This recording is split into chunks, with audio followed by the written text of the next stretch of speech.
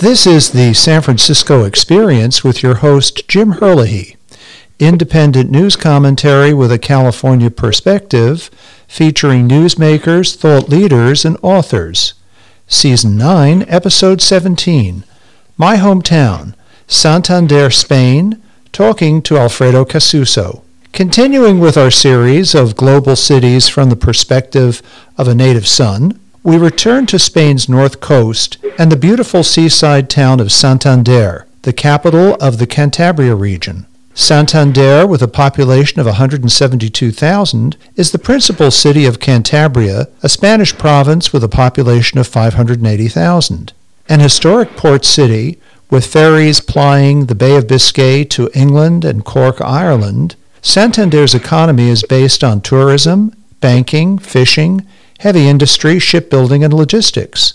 The global Spanish bank Santander has its headquarters located there. Beautiful beaches attract tourists from throughout Spain and Europe, and the nearby lush green mountains are famous for their caves. One of the caves has Paleolithic art dating from 37,000 years ago, and it's been declared mankind's heritage by UNESCO. To the east of Santander lies the Basque region and the cities of Bilbao and San Sebastian. Joining us today from Orvieto, Italy, is Alfredo Casuso, a native of Santander, Spain. Alfredo, welcome to the show. Thank you. It's a pleasure to be here. Well, very good.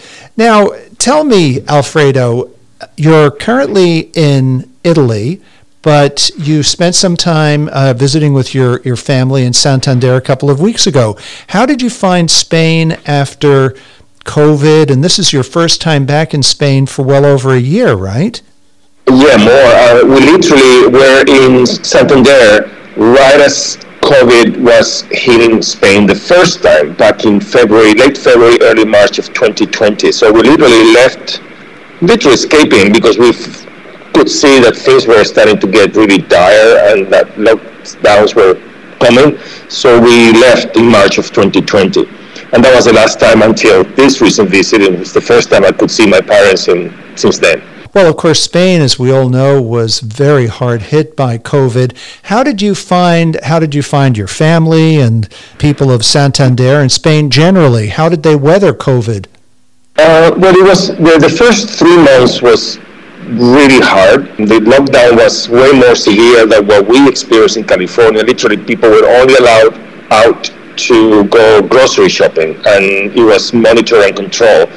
So for 3 months, there was no exercising, no going out. It was really strict. And my parents did well. They been together, and they have a decent-sized apartment, so they were doing fine in Santander. My brother, on the other hand, in Madrid, had a very small apartment, was by himself, and that was tough on him. Well, it sounds as though your family has come through with flying colors, and so when you and David made plans to travel to Spain, you must have been among the first American tourists to land in Spain. How did your trip in Spain work out for you? Well, yes, it coincided that Spain opened to American visitors like a week or two before we actually arrived. Both David and I have Spanish passports, so that was not really a problem for us. We could have entered anyway at any point through the pandemic. We just chose not to because it wasn't safe. But this last June we arrived, and we did have to fill out a health form. They did not require proof of vaccination, even though we were vaccinated, or a negative test. Spain does not require that, not even yet at this point. Uh-huh. So that was fairly simple. We did fly through London, and just transiting through London, even though we didn't have to get out of the airport, just transiting, we did need to have a negative test, but that was just a UK requirement. I see. Well, let's talk about Santander, because it's a beautiful city right on the seacoast there. It's an ancient city, an ancient port, very historic. Mm-hmm. Give us your impressions now that you've been away for a year. Sometimes you get a different perspective on a city after prolonged absence. Yes, it was. Nothing really seemed to have changed. The place I remember since I was a child. We arrived right at the best possible time. Santander thrives in the summer months, late June, July, August. So being there in late June, early July was really the best possible time to be. The weather this year, unfortunately, didn't cooperate. The north of Spain, people always associate Spain with good weather and dry and sunny, but northern Spain is not really quite like that. If anything, it resembles a little bit Ireland. It's very green and it tends to rain a lot. And this summer actually has been a rainy one. A rainy one. Now, tell me about the hospitality industry in Santander, because again, it's a big tourist center. How have the hotels, restaurants, nightclubs, bars, how have they all fared? And are they reopened for business now? They are. When we were there in late June, early July, it didn't feel very busy. We stayed. I mean, my parents always want us to stay with them, but we stayed in a hotel nearby, and the hotel was, I would say, about 60-70% full, and that was my impression for most hotels. It was relatively quiet for that time of the year. However, my understanding now in August, from what I talk to my parents almost every day, is that it's very busy. So mostly Spaniards. So a lot of Spaniards, not so many Europeans, are flocking to Santander right now. Oh, well, that's a good development, and I understand. Yes. And I guess the first phase will be for the Spaniards to come back, and then after that, the French and the British and the Germans and all of the other European tourists will eventually make their way back too. Yes, we mentioned before in the intro that there is a ferry connecting to England, and it comes twice a week. English tourists don't tend to stay in Santander. They arrive from the UK and then they head right down to Costa del Sol. But there is a significant number of transiting people from the UK twice a week. But it's very popular particularly with French, because it's nearby. From the French border, it's about 3-hour drive. So a lot of French do go to Santander every summer. Well, in fact, that famous promenade on the seafront there at Santander is a little bit like Promenade des Anglais in Nice, is it not? Yeah, it's somewhat similar. Yes, indeed. And of course, the French would love that, so I can understand why French would make a beeline for Santander. Let's talk a little bit about the caves that are in the surrounding mountains and the hills in Cantabria outside of Santander. The museum, is it called the Altamira Museum? Yeah, the most famous of the caves is the Altamira Caves. There are many others, not so well known, but Altamira is the most famous, and the one, as you say, is a UNESCO site, heritage site. And that's about, I would say, it's about a 40-minute drive from Santander. Actual cave is not open to the public.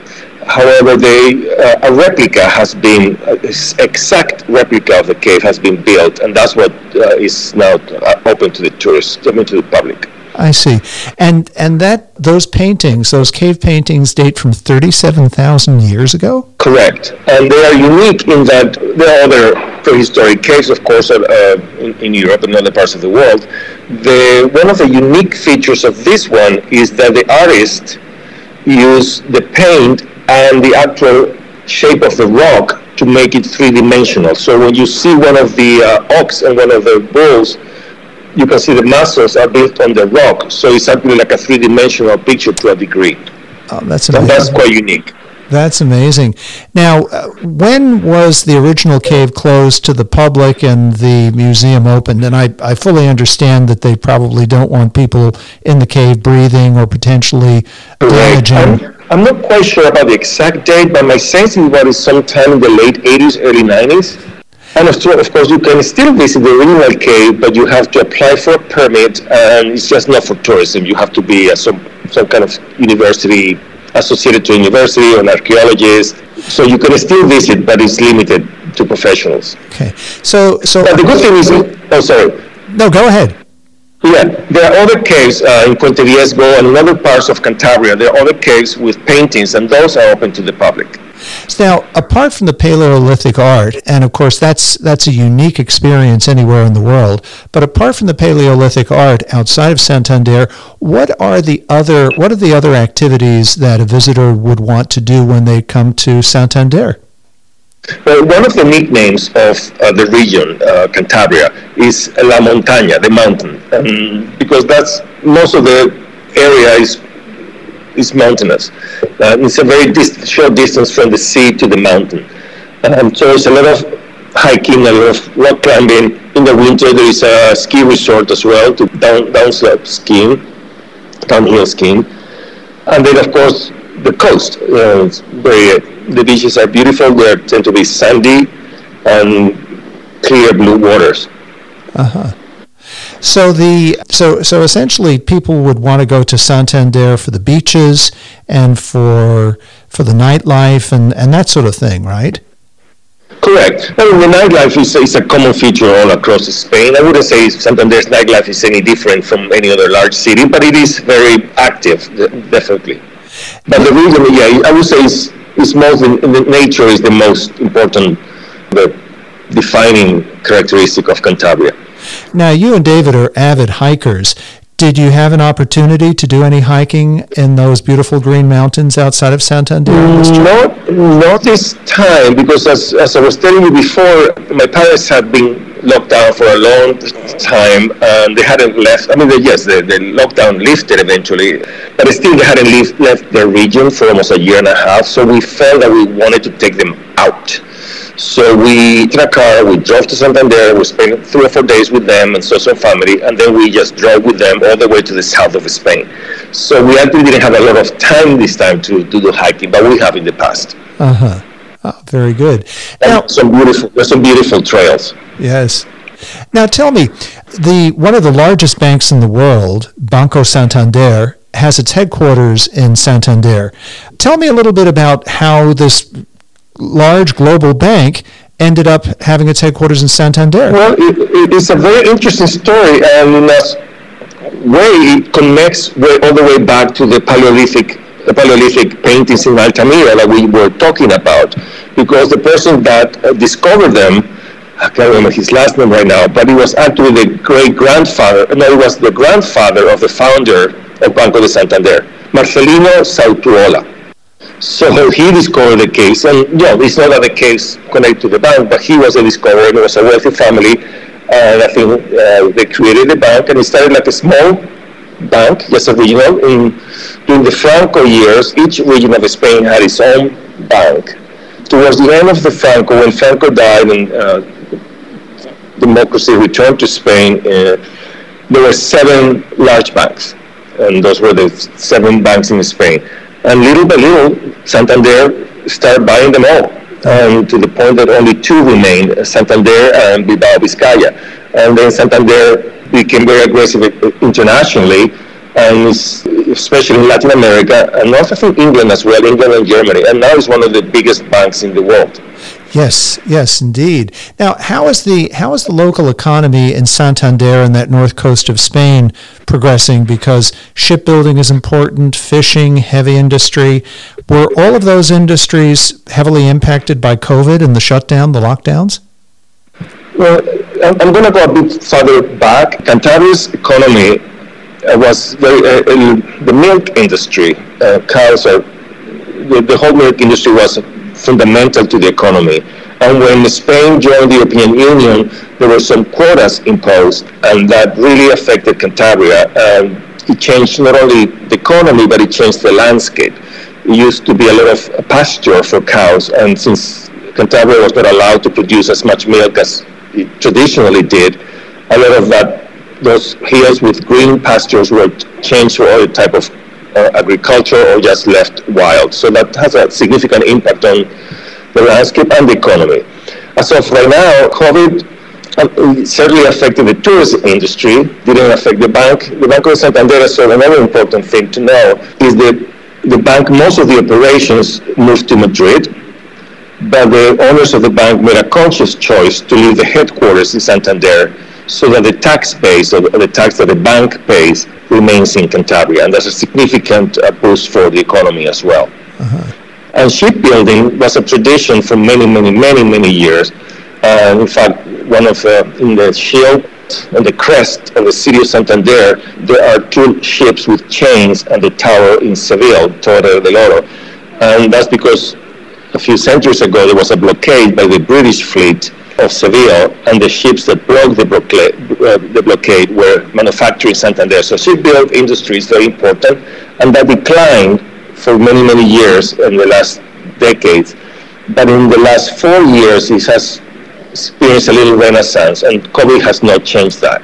Now, I was reading that as a result of membership of the EU, Spain had to cut back its milk production because Europe had too much milk. Spain was encouraged to grow its forestry industries, and that as a result, certain kinds of trees like eucalyptus and pine have been planted because they're fast growing, and eucalyptus in particular is not, doesn't have any native bugs or funguses to attack it. So is that a growing industry also in Santander? Traditionally, for quite a while it was. In fact, kid, I always remember telling my friends, because my family owned a little eucalyptus forest. They use it for paper. And at some point I said, I have an eucalyptus, I will inherit an eucalyptus forest. But at some point my family sold it. So that was an industry way back, even before the European Union. But my understanding is that now it's not so popular because eucalyptus, you're right, is not native, and that gives it some advantages in terms of resistance, but at the same time it's really damaging for the environment. I see. Now, interestingly, of course, Spain has been a member of the EU for over 30 years, I think. As a result of COVID, and certainly as a result of Brexit, a lot of countries in Europe are beginning to take a second look at Spain, at the EU. Is Spain very much in favor of the EU, or is there any opposition to continued membership of the EU in Spain? No, I would say it's just a talking opposition. Most people are really behind it. Most of the political parties support it. There may be one right-wing, not right-wing, really extreme right-wing party that may have questions about the EU, but overall, I would say that overwhelming majority of people are still happy with the EU. I see. Now, of course, you and I both know that San Francisco and the Bay Area is a big technology area. Tell me a little bit about technology in Santander. Is there a technology industry and concentration in Santander on that north coast of Spain? Not to my knowledge. In recent years, a small technology camp area has been built, trying to attract some industry, but I wouldn't think it's significant. I see. Okay, but it's most on the Basque region. I mean, Santander is very close to Bilbao. It's about 50-minute drive.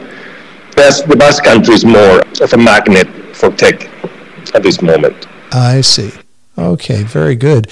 Well, now that you're currently working in Italy and keeping the business going there in Italy, when do you think you might be getting back to Santander? Well, we're aiming for Christmas. That would be our goal, just mainly because my parents are in their 80s, and of course, most time we spend with them, the better. But we don't know for sure yet, but we'll aim for Christmas. And of course, right now, with the Delta variant, everything is changing again. So, yeah, we're aiming for it, but things may change. Things may change. Well, Alfredo, in the remaining few minutes that we have in the podcast, are there any other features about Santander that you would like to share with our listeners? Because it's a beautiful city. It's one that is easily accessed either by ferry or air or train. Are there any other features or aspects to the city of Santander that you'd like to share with our listeners? Oh, absolutely. Well, two things. First, Santander, everybody knows that Bilbao got the Guggenheim Museum. And what most people don't know is that Santander actually bid for it and almost got it. But that didn't happen. But Santander has now another fabulous museum. It's called the Centro Botín, with a spectacular new building right by the waterfront.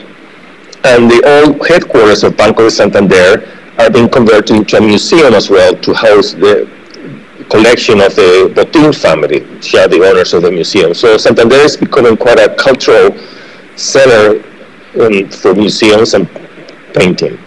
Then the other thing that it has is, of course, the gastronomy. being a port and Cantabria being all coastal, seafood is amazing. So I imagine tapas in the late afternoon, the early evening. Are there plenty of tapas bars that people frequent?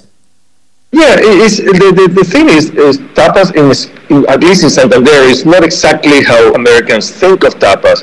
In Santander, people go at night around 8 o'clock. They go out and they just have something to drink with their friends, and they stop in one place and they eat a little bit there. They go to another bar, have another drink, another little bit to eat, and then it becomes around 9:30, and then they sit for dinner.